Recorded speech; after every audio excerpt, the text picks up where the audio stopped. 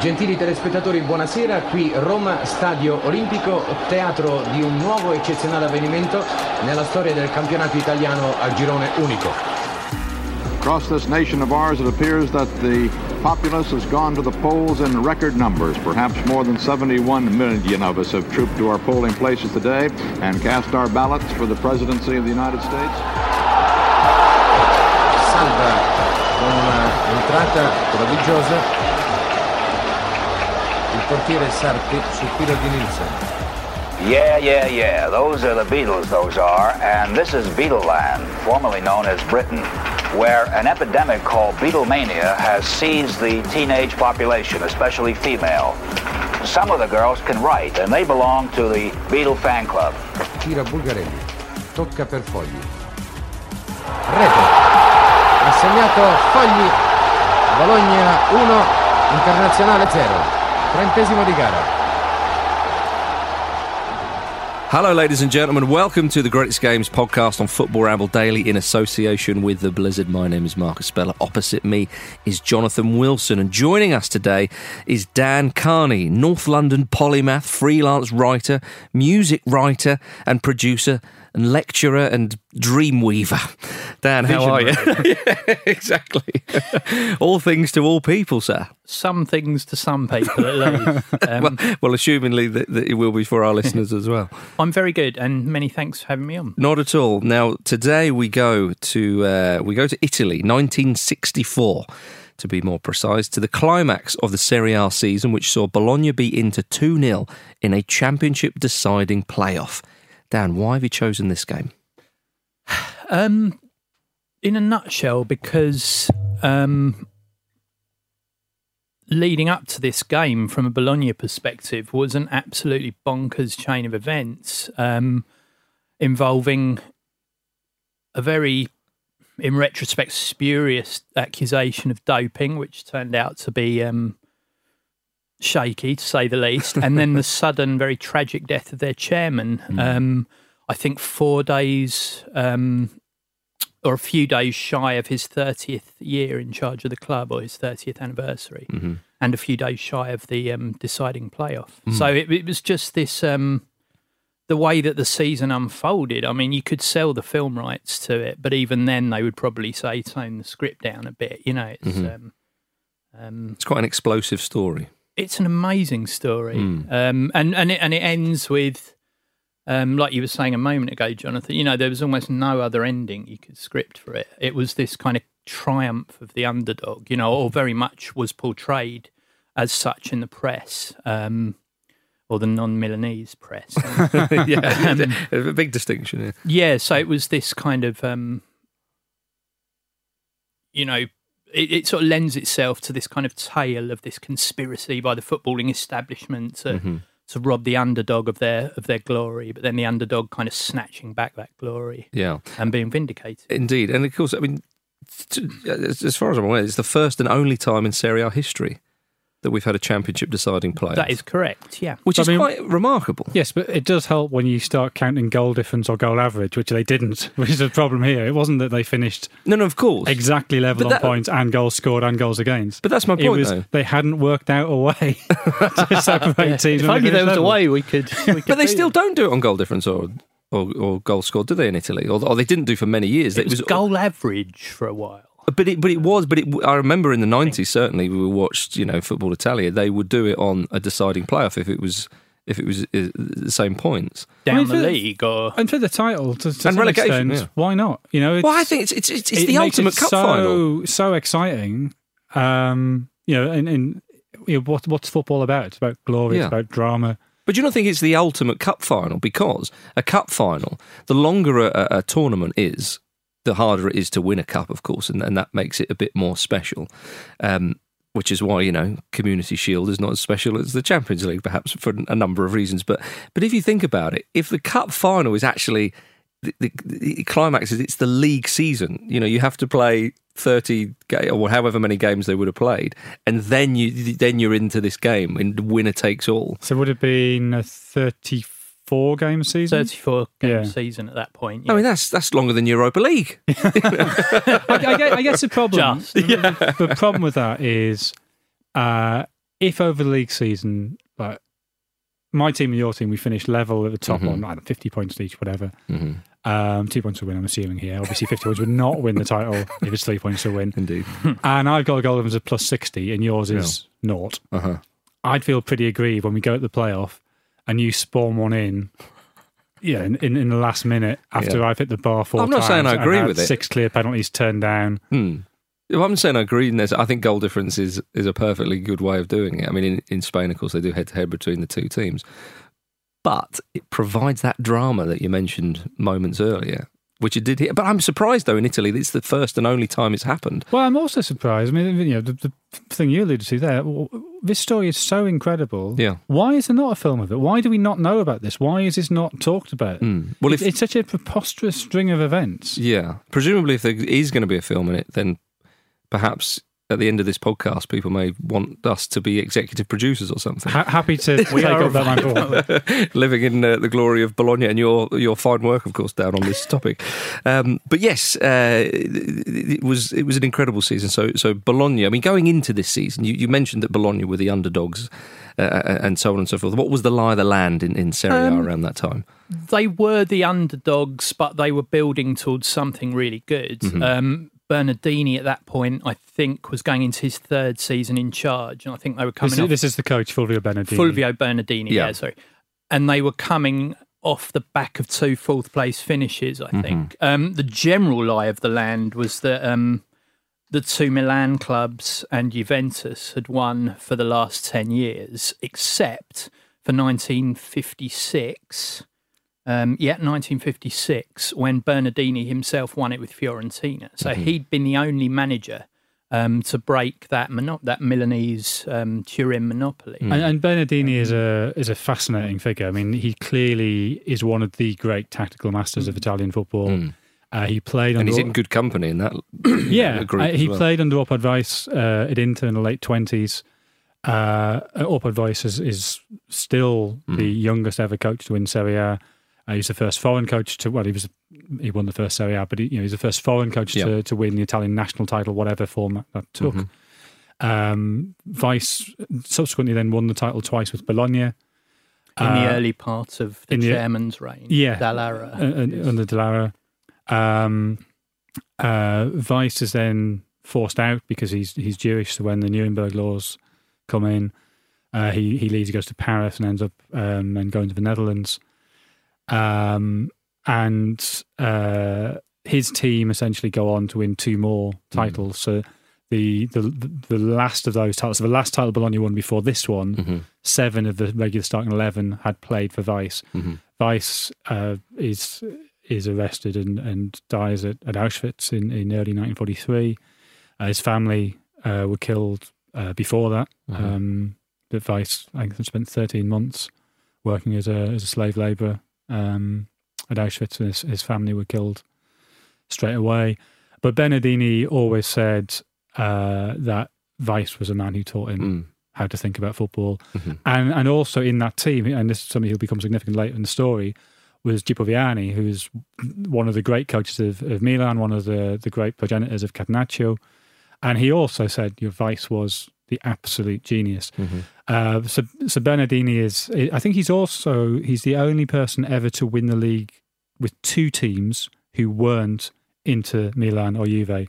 So Bernardini is a very, very special figure. He's got the pedigree of where he learned his football, but he's also put into practice in 2 teams who are not part of that ultimate elite. Yeah, so underrated outside Italy. I think. So when we call Bologna underdogs, I mean, you know what I mean? Because also they've won... There's underdogs and underdogs. There is, because they've won 6 Serie A titles going into that season. But the last one was in 41. True. And also... So it hadn't been for a while. They would you call them a sleeping giant? I would compare them to... because Renato Dallara, the chairman, was quite thrifty and was beginning to come under quite a lot of criticism at that point because they hadn't won anything for eons, hadn't won the league for a long time anyway. When Bernardini arrived, he had a guy called Carlo Montanari with him who came to be recognised as one of the first, if not the first, sporting directors. So the setup was quite progressive, really, for that time, and they were very thrifty, and their recruitment was very, very good. I would maybe compare them to Dortmund. Okay. Or what you mean. Even maybe Atalanta. Yeah, I see what you mean. Yeah. In that they had this very strong homegrown core, or reasonably strong homegrown core of up-and-coming Italian talent, players like Giacomo Bulgarelli, Romano Fogli, but they supplemented it with reasonably cheap and very, very promising foreign talent. So yeah, there's underdogs and there's underdogs, but I don't think anybody would have been putting much money on them to win the title at the beginning of that season. So in terms and the two most significant foreign players they bring in are Harald Nielsen, the young Danish centre forward who is top scorer. Yeah, he finishes the season top scorer with 21 goals. And then also the sort of the creative midfield of number 10, Helmut Haller, who of course goes on to score the first goal in the 1966 World Cup final. And indeed. One of the great German players of the era, West German players of the era. So yes, so we have Bologna in terms of going after the title, underdog, up against the mighty Inter. Herrera's second season, I think that was. Yeah, I mean when you mention Herrera, you think blimey, I mean obviously they went on to, his European Cup Grande final and so Inter, on. Yeah. They won the European Cup in the season we're talking about, which arguably knackered them out for the playoffs. So it all feeds into the narrative. But that Inter team really got going the season after. So, this was Herrera going into his fourth season. So he arrived in 1960, so he was pretty established. I mean, I stand corrected. He'd radically changed the way he played. He'd always been a very sort of pragmatic in all the worst senses of that term coach, but. And he had success at Barcelona doing that. But then he gets to Italy and finds a whole new level of defensive organisation and realises he has to change. Yeah. And so all the cynicism he used to exercise, and there's all kinds of allegations at Barcelona about the use of illegal supplements and whatever. He then marries that to Catenaccio and playing his very defensive style. And you look at the names in this team, they are the great Inter players. It is the Grande Inter. And they were champions going into this season as well. So they had already won one Scudetto. So Luis Suarez, the great Spanish playmaker, Facchetti, one of the first great attacking left backs, Burgnic, a very solid man-marking right back, Gea, the Brazilian, Donante, the right winger who got up and down.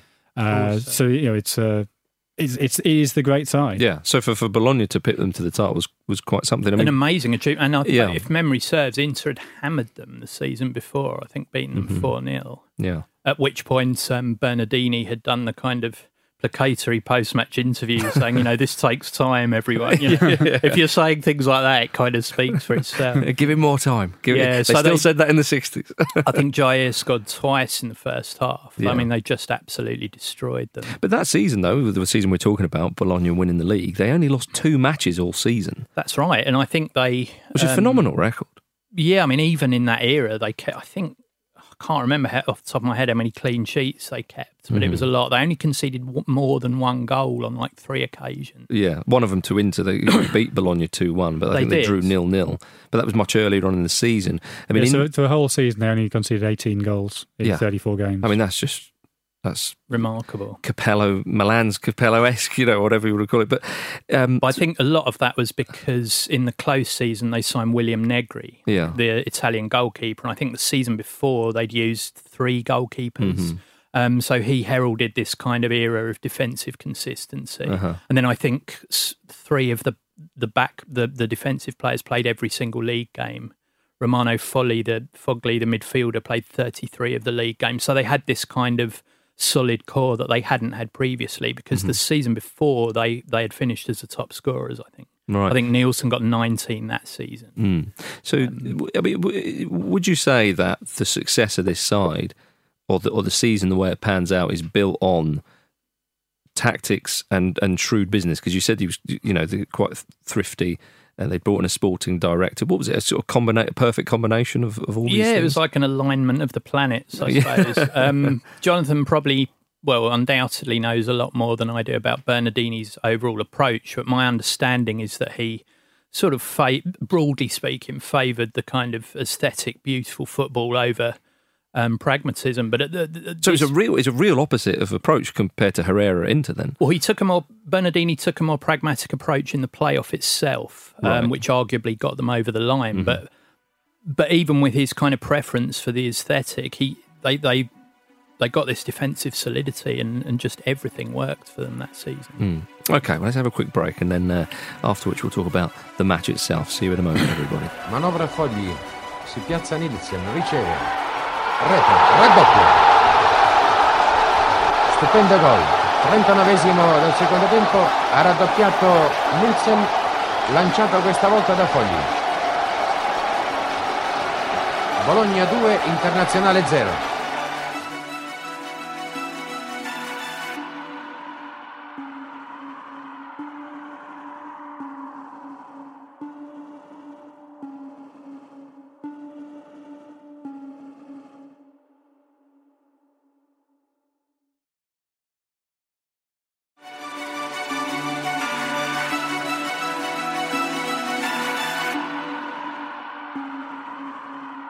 Welcome back to Greatest Games on Football Ramble Daily in association with The Blizzard. Right then, gentlemen. So we talked a bit about the season there, and of course it all climaxes in this one-off game, which is quite incredible. I mean, they finish on 54 points each. Bologna had a goal difference of plus 36. Inter had plus 33. So very close. Obviously, in certainly in English money, Bologna would have been handed the title there and then. With that extra 3 goals, but it shows you how close it was. Definitely over the season. There was quite a bad-tempered meeting at a place called the Hotel Jolly, which I think is in Bologna, between league officials and journalists. And what's his name? Gualtiero Zanetti, who was from one of the Milanese papers, the name of which escapes me. Mm-hmm. I'm sure that, but he checking his notes very audibly there, He wanted the solution to be that Bologna would be retrospectively awarded the 1927 league title because at that point Torino had had it rescinded for match fixing. Right, okay. And Bologna had come second, but then the president of the league at the time, or the Federcalcio at the time, was Leandro Arpinati, who went on to achieve notoriety as a fascist politician. He didn't do that because he was from Bologna and didn't want to be accused of favouring his own team. Yeah, exactly, of favouritism. So there was this kind of quite strange meeting. At which point, at the end of which, apparently they did decide to go with that solution. According to a journalist called Italo Cucci, who was a young writer at the time, and who I exchanged some emails with about this. And Zanetti and the other journalists there were told not to reveal the outcome of the meeting until the federation or the league did a few days later. So they went away and guess what? Started talking about it.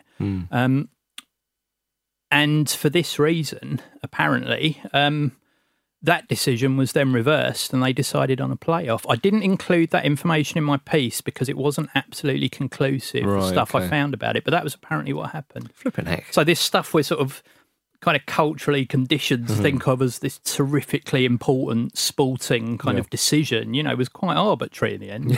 This is what we're going to do. Don't tell anyone. Right, you've told someone, so we're going to do the other thing. It's kind of... It sort of strikes me as quite arbitrary if that was the way it planned out. It played out. Were FIFA involved with that kind of? I don't think so. I mean, by this point, the police had been involved. Literally with the doping. I mean, I think the doping was sort of let's take it back to the beginning of March. Okay, so beginning of March, 11 games to go, and Bologna are 2 points clear of Inter, 3 points clear of Milan, and looking well set. They're probably in the best form of any of the three. Which on March the 4th, news breaks that 5 of their players have tested positive for amphetamines in an earlier game against Torino. At which all hell breaks loose. So, I mean, the street demonstrations in Bologna. That night, there's a huge public gathering. People take to the streets, and there's this kind of atmosphere of grievance and defiance. Driven primarily by the feeling that this is a conspiracy by the Milan clubs, aided by the sort of footballing establishment, to rob victory from the from the underdog kind of narrative. Posters go up around the city, kind of attesting to this. At one point, I think the gatherings were sort of largely non-violent, but at one point in Piazza Maggiore, at the centre of the city, some cars with Milanese number plates are overturned by an angry mob. Blimey.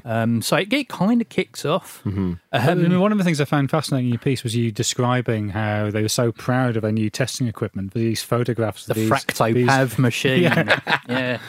This is new for this season. Is this the first season they had it? I think so. I found a book called Bologna Carogna, which was a collation of sort of related press articles collated by a film historian and journalist called Renzo Renzi, who writes really brilliantly about it.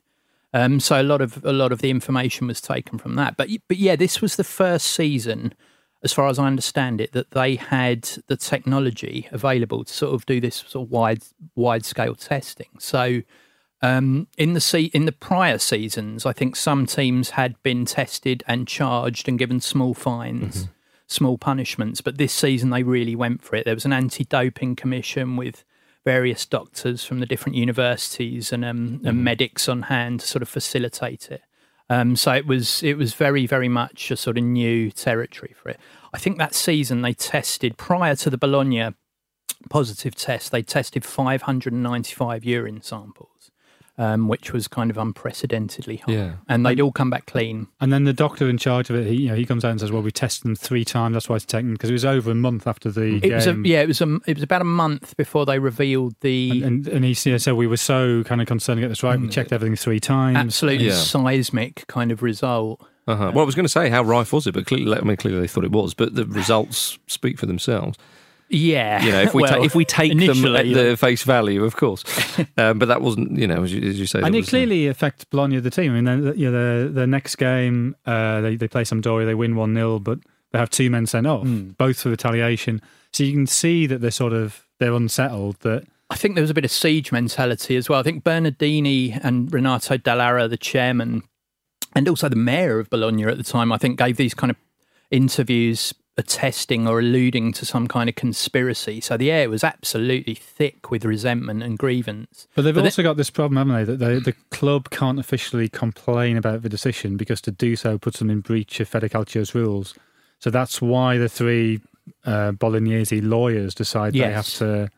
Yeah, so I think 3 days or maybe 2 days after the initial result becomes public, 3 lawyers lodge a complaint with the public prosecutor, saying that they think that skullduggery has occurred and requesting for a kind of counter-analysis. And this is a kind of quite interesting point in the story, because he upholds the complaint and orders everything to do with the case, to do with the tests, to be seized by the police. So at this point, the kind of jurisdiction of the case passes from the league or the Football Federation to the actual judiciary, to the ordinary legal authorities, which sort of, as far as I can tell, prompted this kind of quite widespread debate in Italy about, who should be overseeing this. I think the president of the Olympic Committee got involved at one point, saying, the integrity and authority of sports has been kind of undermined. Yeah. But if the police, if the ordinary judiciary hadn't have got involved, then I don't think Bologna would have won that title that year. Indeed, yeah. So this all is rumbling away, of course. Well, and then the punishment is announced, which is this game against Torino, which they've won, is awarded a 2-0 defeat. Torino given the game 2-0, and Bernardini is given an 18-month suspension. And I think they had an extra point deducted. And an extra point deducted, yeah. So in the days of 2 points for a victory, that just seems a bit cruel, doesn't it? Just puts them slightly out of reach. But yeah, no, that's absolutely right. That was what the Federation ruled. And so suddenly this lead that they'd had is gone. I think it turned into a bit of a tug of war between the Football Federation and the ordinary judiciary, because at that point the judicial investigation was rumbling on, and it was becoming sort of increasingly clear that something was a bit wrong with these samples that had been tested. And at that point, the Federation kind of almost defiantly, as far as I can tell, kind of said, well, right, we're just going to issue the punishment and act on the results of our initial analysis. So it was all against this chaotic backdrop of this kind of administrative tug of war. You know? And Bernardini does what any manager worth his salt has been banned would do. So then the next game is away at Roma. Mm-hmm. And there he is in the stand with a walkie-talkie. Yeah, right. So is that obvious? I thought you were going to say he smuggled himself into the dressing room in the laundry basket. In a long coat. But the footage of that is amazing. He's literally got dark glasses on. And fake beard. Yeah. Like 2 kids in a long coat kind of thing. There's no Rufaria there with his beanie hat. Just out and out walkie-talkie sunglasses. You can see the walkie-talkie. Yeah. Amazing. That's superb, isn't it? So he was. So how did the side respond then? Because you say they had a bit of a lead, and it sort of slightly dropped off. But come the end of the season, they were still there. They still managed to finish on the same points as Inter. Well, because on May the 16th, somebody finally has the idea of testing the B samples. I mean, I don't know why did they not test them initially? Well, I think. The league didn't, the federation didn't, but I think the outcome of the police taking, or the ordinary legal system taking control of the investigation, was that they did test the secondary samples. So they were saved by, we should say, one of the league's rules at the time was that all samples taken was split into 2. So you had an A sample, which was taken for testing to the Fractopav machine, and the B sample, which was kept at the league headquarters. Both of these places are in Florence, I think. And the B samples came back negative. Throughout April, it became increasingly rumoured. I think at one point the experts appointed by the prosecutor to reanalyse the samples asked for an extension to deliver their results. So at that point, everybody was like talking about, it was very heavily rumoured that the samples had been found to be clean, which is obviously quite a strange result. So they wanted more time. But yeah, so May the 4th, I think 2 months after the initial verdict, after the initial result is made public, I think they get the results of the counter-analysis. The second set of samples is entirely clean. I think there was also a rumour that, again, must stress this is a rumour, but in the samples that were tested, the amphetamine traces that were found were non-metabolised. So they hadn't actually... they didn't show any sign of being passed through a human body. And also, were not suggestions that the amount of amphetamine was so huge that it would have killed a man, that you'd never have taken that amount? Yes, although I think, if my translation of Italian press articles from the 60s is right, that it was actually the Federation that issued that information on the day that the verdict was rescinded. From a context of, we found this ridiculous amount of amphetamine in the sample when we tested them, but look, the police haven't let us proceed with our investigation. At which point, all the Bolognese press have saying, well, that's a strange time to mention it, lads, isn't it? About 2 hours after your initial investigative work has been shown to be slightly flawed. So I think, it's absolutely true, but I think that information came from the Federation. Bizarre. Right. It's like, just get straight, everybody just arguing over it. Also, I think when they were interviewing anyone and everyone connected with the testing, one of the doctors that had been in charge of observing the players, of not actually conducting the test, but observing the sort of taking various physiological measures of the players, had said that they showed absolutely no signs of being under the influence of amphetamines. So there was all these kind of tidbits floating around in the press. It's very murky, to say the absolute least. It's a little bit murky. The problem is now is that everybody's kind of died, really. So you never get to the bottom of what actually happened. I don't think you will. No, I mean, but unless... I guess there's 2 things to be said about that. One is, I guess the automatic assumption is it's Herrera, because let's be honest, he liked a trick. Well, an Argentinian operating in Italy, Jonathan. What are you alluding to? How very dare you. He was Inter as a sort of entity. He was kind of massively accused. Well, and we know that they were manipulating referees through Desha Schulte, the Hungarian match fixer. We know that in 1966, when they played Real Madrid in the semi-final of the European Cup, there's another Hungarian referee called György Vadas, who... I don't think anyone will pick you up on that. You would have. I will, if I'd seen his name written down. I saw it in your eyes. Right, start again. Carry on. And Georgi Vadas said that he'd been approached by Schulte, by Inter, and refused to be bought. And guess what? Real Madrid win the game and go through to the European Cup final. So like Inter were up to a lot of stuff. So I think people naturally see it's just another one of their things. But actually, the evidence suggests it might have been the other Milan team. Yeah, and these are kind of scraps and snippets, very, very unconfirmed stuff. But the two things that have been mentioned do definitely implicate AC Milan. So, with Gippo Viani... Well, the big one is Gippo Viani, who was manager of Bologna, I think 4 years, by 1968, I think said, while they were on their way to a Cup Winners' Cup tie, remember that song? Turned to the doctor at the time, Dal Mastri, and it was him that revealed it, and said everybody thinks everybody blames Inter for this, but I, on the other hand, happen to know Milan was involved. Ooh. And Viani was on the technical staff of Milan during the season in question. So, well, and he was a Milan legend. I mean, he won their first European Cups. He was a great coach. Yeah, but also, it's kind of pretty direct, really. Yeah, Bernardini's old teammates. Both of them have the same sort of mentor.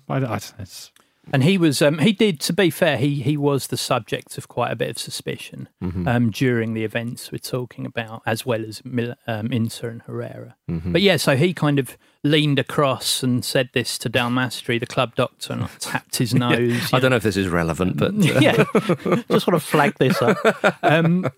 But sadly, he died the following year, I think. Okay. So the trail goes quite cold. There's another... I think Renato Dall'Ara, the chairman at the time, his nephew reported at some point afterwards that Renato Dall'Ara had been approached in January 1964 by three men who offered him 30 million lira to take part in a conspiracy against Inter, apparently. And I got this. I had the press article about this, and I got my Italian friend to translate it again for me and say, is that definitely what it's suggesting? Right, yeah. And she said yes. So as far as I understand it, that also that was what he said, and that also implicates Milan. But we will never know. We will never know, sadly. But what we do know is how the league title finished, and so the players are back in the Bologna side, presumably, because they've been. They were the players weren't actually banned originally. As far as I understand it, the thinking was that they might have been doped unknowingly. Right, okay. So they were kind of not punished. I think also that was a bit of diplomacy on behalf of the federation, because you would just be sort of erasing half of the Bologna first 11, and the cries of conspiracy at that point would have gone through the roof. So I think that was a bit about Bernardini himself? Is he still using the walkie-talkie at this point? When the judgment... He just got accustomed to it, Yeah, it's easier, isn't it? When the judgment was rescinded, he was back in the fold. The club doctor, Poggiali, was allowed back into the fold. So everything was restored. Indeed. And then I think they matched into result by result for the final games of the season. So finished level on point. But you then have that farcical moment of a mishearing at the final whistle. Oh, I love that. Yes, so they beat... Oh, God, I can't remember who they beat on the final day. Not to worry. Both teams won on the final day. I think Bologna beat Lazio 1-0. Right, yeah, and Inter beat Atalanta, I think. 2-1, that's right. And and rumours had already... The press had already started talking about the possibility of a playoff to decide the champion if the teams finished level, spareggio. And this was kind of exalted about over the PA at the end of the Bologna game. Somebody started talking about a spareggio. And the crowd apparently misheard this as pareggio and took this to mean that Inter had drawn with Atalanta. And apparently all hell broke loose for about 2 minutes. Renato Dall'Ara, who, as we'll find out, hadn't been in the best shape all season, the chairman collapsed down into his chair and burst into tears and was sort of surrounded by kind of concerned onlookers, including the mayor and various city dignitaries. And then about 2 minutes later, the results started to come through on everybody's radios. And it was, playoff maybe then. But yeah, what an utterly farcical moment. My goodness. Yeah, ridiculous. So they finish on 54 points each, and then there's a playoff, which is played in the Olimpico in Roma. That's right. I mean, the game wasn't a classic, but obviously Bologna got over the line, as you say. They did, and the game was played in 35-degree heat as well. And even with the sort of comparatively sedate sort of pace of football back then, when you look at the highlights, you can almost sort of... Well, a long season as well. Yeah. You didn't have the the medical and blah blah blah, the physios and so on that you have now. You said a bit cruel, really. Well, it was. I mean, you said one of the Bologna players played sort of 33 of the 34 games. You know, I think about 4 or 5 of them had played. Yeah, I'm sure it was 33, quite like 34 games. So going into that game, it must be exhausting. Well, they'd gone to Fregene in a Roman resort to do a bit of hot weather training, which was where they heard that Renato Dallara had suddenly... Which is 4 days before. Yeah. Yes, on June the 3rd, had gone to Milan to meet with Angelo Moratti, I think, and one of the bosses of the league to discuss the finer details. Yeah, details relating to the playoffs. Apparently, it became heated. I think the meeting might have been about ticket revenue. I have read that, I think, somewhere. And became heated, and he had a heart attack and died later that day in hospital. So that was 4 days before the game. Such a shame he wasn't there to see it. It's desperately sad. Yeah. But then after all that, obviously there is only one outcome that is possible. There's no way that Bologna can be allowed to lose that game. Yeah, indeed. And so, Bologna... So I noticed here the same day as the... Bologna Inter playoff. It had a playoff for 15th between Sampdoria and Modena. Well, that was a relegation playoff. Was that? Oh, okay. Yeah, it was a relegation playoff because Sampdoria went down. Okay. Sampdoria, I think they won 2-0, did they? Or that's right. Yeah. And they survived. But they said there was a relegation playoff as well as the championship playoff. I didn't actually know that. Was that on the undercard? Yeah. that game was played. That was the warm up. Yeah. That was played in Milan. That game. Right. So.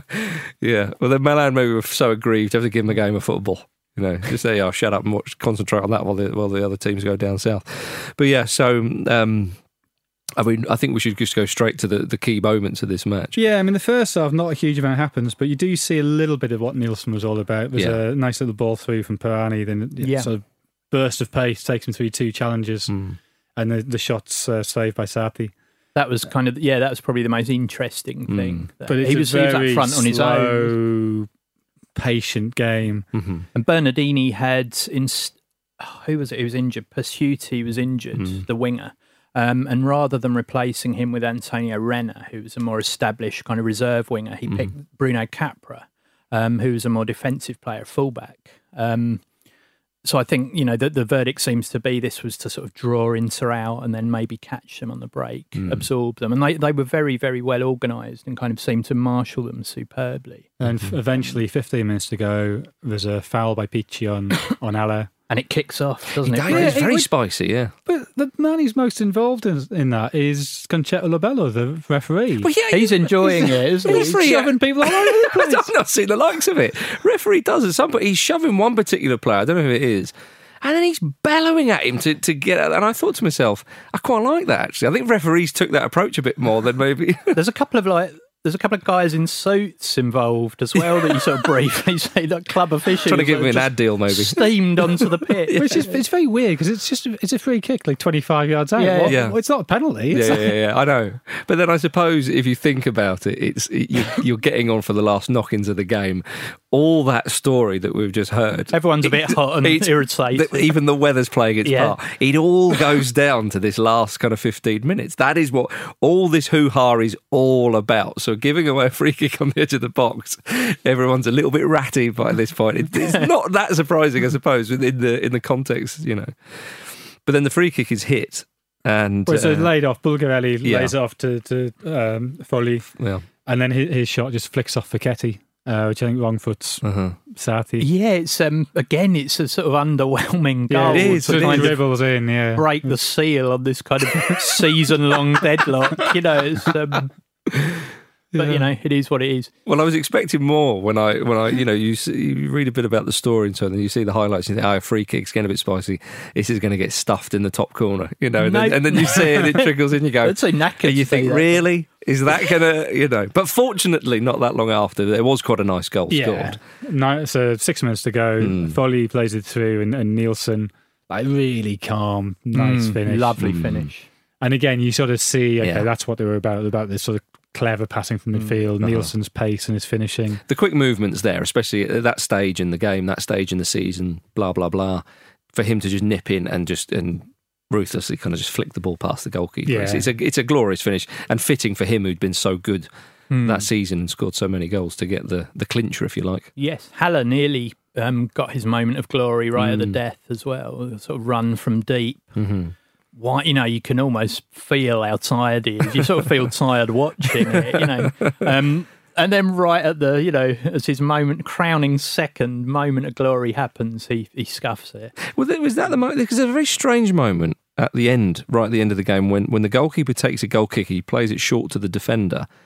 And then Bologna just play the ball around a bit at the back, and the interplays stand off it. Is that because they just know the game's gone? I think so. I mean, that's my interpretation of it. I think because it makes no sense. That's the only plausible explanation. I think Inter had done by that point. They'd won the European Cup, I think, 11 days earlier, and then had the final game of the season. So Gianni Barrera, in his report for La Repubblica, which is like the length of most novels I've read, which is online in English, and he's absolutely brilliant. It's sort of more interesting than the game.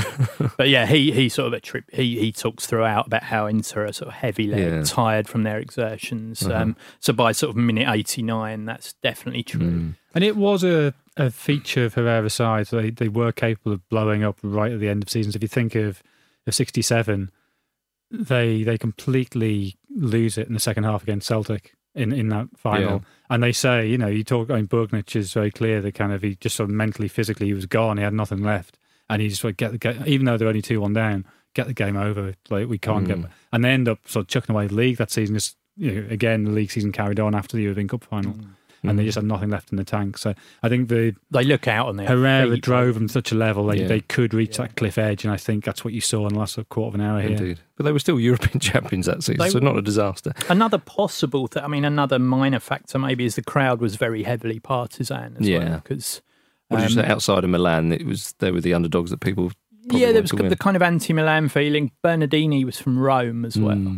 So leading up to the game, bars had kind of pictures of him in the window, and so everybody in Rome was like an honorary Bologna fan that day. Sure. So they were badly outnumbered in the stadium, so I don't know if that was a factor as well. So there's great scenes of celebration, and of course it was Bologna's 7th and currently still last Serie A title win. I mean, it got more history than your sort of casual Serie A fan may read. I mean, only Genoa, Inter, Milan, and Juventus have won more Serie A titles than them in history. The following season, the season after the playoff we're talking about, they were knocked out of the European Cup by a coin toss in the prelim, which I'm sort of quite annoyed about, really, having got quite into this story. Yeah, it's just no way to settle a football match. And Inter won it, so it sort of sums up the divergence since then, really. Indeed. Well, but haven't come close, really. Yeah. Well, Dan, it's been fascinating unpacking that story. Enjoyed it. Thank you very much indeed. I believe in issue 36 of The Blizzard is where your piece is on that. So if you want to know more, if there is more to know, which I'm sure there is, because nothing is conclusive with certain elements of that story, then do check out issue 36 of The Blizzard. And of course, for more stories like that, check out theblizzard.co.uk. But Dan, thank you very much indeed. It's been an absolute pleasure. Jonathan, pleasure as always. Thank you very much for listening to the Greatest Games podcast on Football Ramble Daily in association with The Blizzard. We'll see you next week. Quello del lato della tribuna Tevere ha agitato la bandiera. L'arbitro consacra in questo momento il Bologna campione d'Italia. Grande momento di emozione. Congratulazioni da parte dei giocatori interisti ai vincitori, ed ecco inquadrato Bernardini, vinto, commosso dalla fatica, dall'emozione.